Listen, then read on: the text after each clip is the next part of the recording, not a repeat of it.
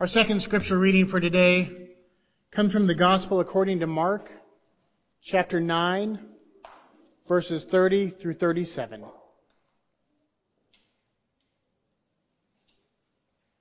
They went on from there and passed through Galilee. He did not want anyone to know it, for he was teaching the disciples, saying to them, "The Son of Man is to be betrayed into human hands, and they will kill him, and 3 days after being killed he will rise again." But they did not understand what he was saying, and were afraid to ask him. Then they came to Capernaum, and when he was in their house, he asked them, "What were you arguing about on our way?" But they were silent, for on the way they'd argued with one another about who was the greatest.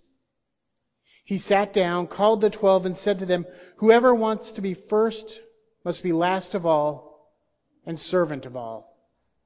Then he took a little child and put it among them, taking it in his arms, and he said to them, "Whoever welcomes one such as this child in my name welcomes me. But whoever welcomes me welcomes not me, but the one who sent me."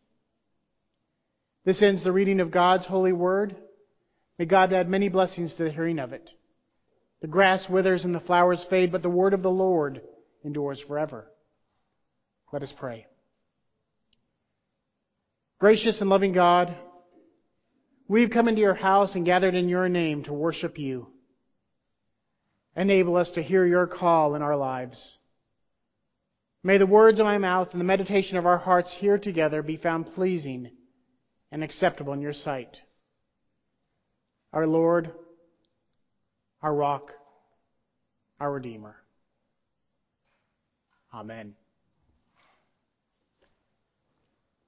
You guys know that I'm a Tennessee Titans fan. And I'm not going to say anything to anyone about the game last week who might be rooting for the Buccaneers that were annihilated. But what you might not know is I also dabble a little bit in college football. I don't follow it near to the extent of professional football because I'm not allowed to. As much time as I devote to knowing every player, every team, every coach, if I did that with two sports, I would just go crazy. But I do like to watch college football on occasion, and I'm a big fan of the Tennessee Volunteers, as you might expect. And last week they played Oklahoma State, and it was a great game. Tennessee got up in the first quarter, and it looked like they were going to dominate the game throughout. But then, as Tennessee teams so often do, the game went on, and into the fourth quarter, it all came crashing down around them. They were up by 2 scores in the fourth quarter, and Oklahoma scored 1 touchdown, and then with just minutes left in the game, scored a second touchdown to take it to overtime, where the Volunteers lost. And we've all experienced that. We've all experienced those highs where we think nothing could go wrong, and then just minutes later, it comes crashing down around us. And that's how I think Jesus felt in today's scripture. Our passage starts, this chapter starts with the transfiguration. And Jesus and a few of the disciples go up on the mountain, and Jesus glows, and Moses and Elijah are there with them, and it's this holy, transcendent moment. But then they come down from the mountain, and they begin to travel through Galilee. They travel to Capernaum, and the disciples are arguing with one another. And when they arrive to the house they're going to, Jesus says, "What were you arguing about?" And the disciples stand there silent, embarrassed. I've no doubt that Jesus knew what they were arguing about, and they knew that Jesus knew, which is why they didn't want to say anything. But they are arguing about which of them was the greatest. No wonder they were embarrassed. They followed a teacher who taught that to be first, you must be last. To be the greatest, you must be the servant of all. Who taught you the blessed are the meek, who lived a life of service to others. This is the man that they sought to follow, yet here they are arguing amongst themselves about which of them is the greatest. So Jesus sits them in a circle. And He goes and gets a little child and He puts the child in them and He holds the child. And says, whoever welcomes the child like this in my name welcomes me. And so often we think that Jesus took a child because children are wondrous, because children are curious, because children are pure and innocent, because children are filled with faith and curiosity.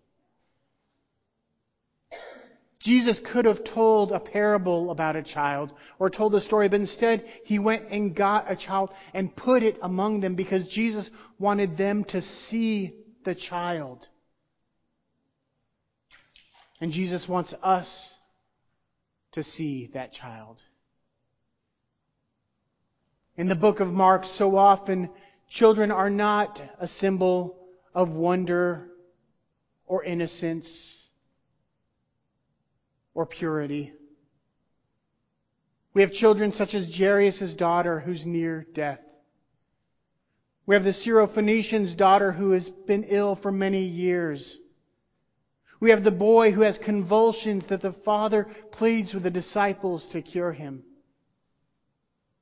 In the Gospel of Mark, children are more a symbol of poverty, of pain, of illness. And this shouldn't surprise us because during this time, children were seen as a blessing, but they were also seen as a burden. This was a culture where you had to earn your meal every day. And children could not produce, they could not bring income or food into the family, but they sure take food and care without producing anything.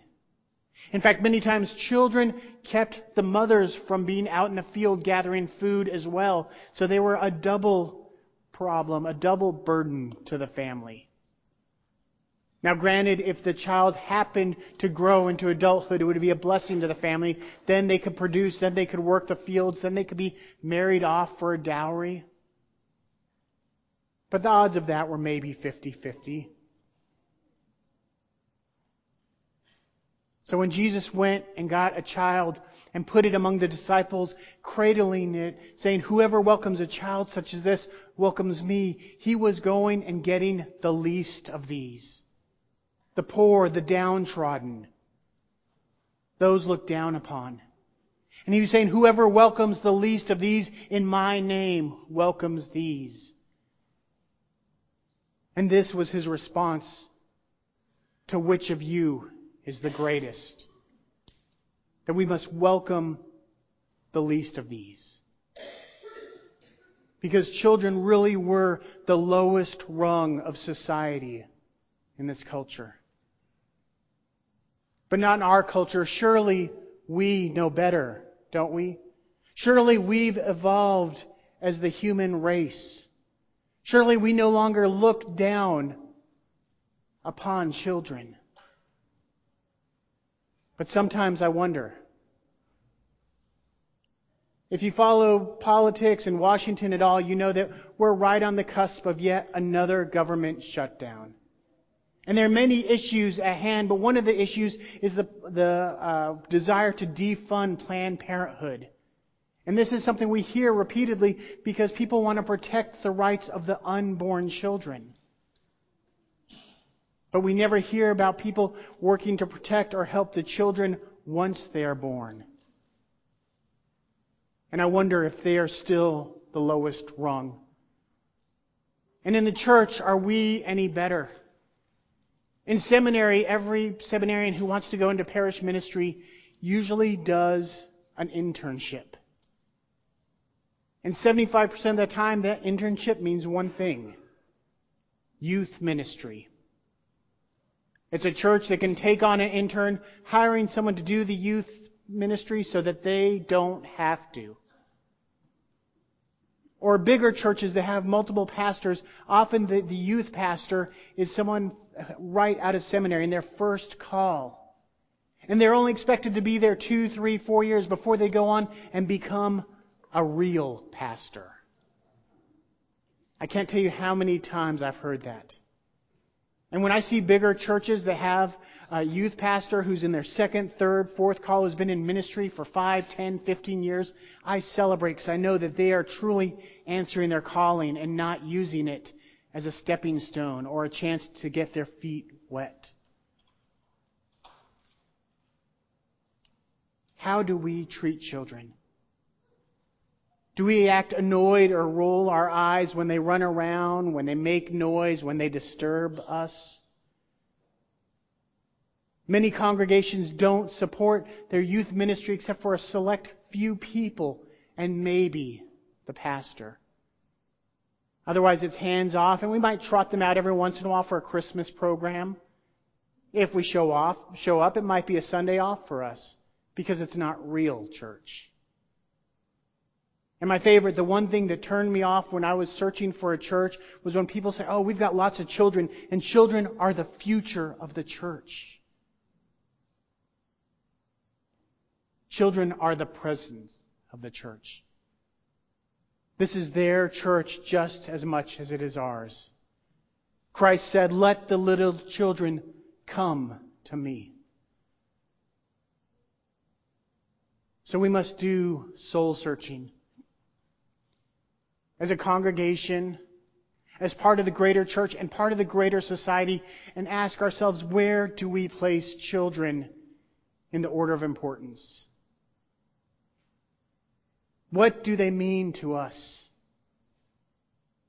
And more importantly, once we do that, we must act upon that. If we say children are important to us, but then do nothing to help children, whether it's the poor and homeless children, the children that are Syrian refugees fleeing their country, or the children of our congregation, then we're just speaking with empty words.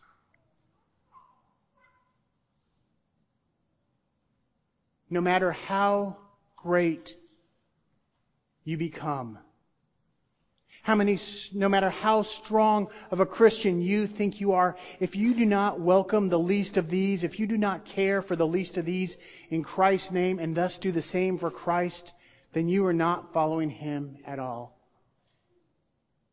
And no matter how great you are, no matter how rich, how powerful you come, if you are not willing to crouch down and say to a child, you are a beloved child of God, then you are nothing. Amen.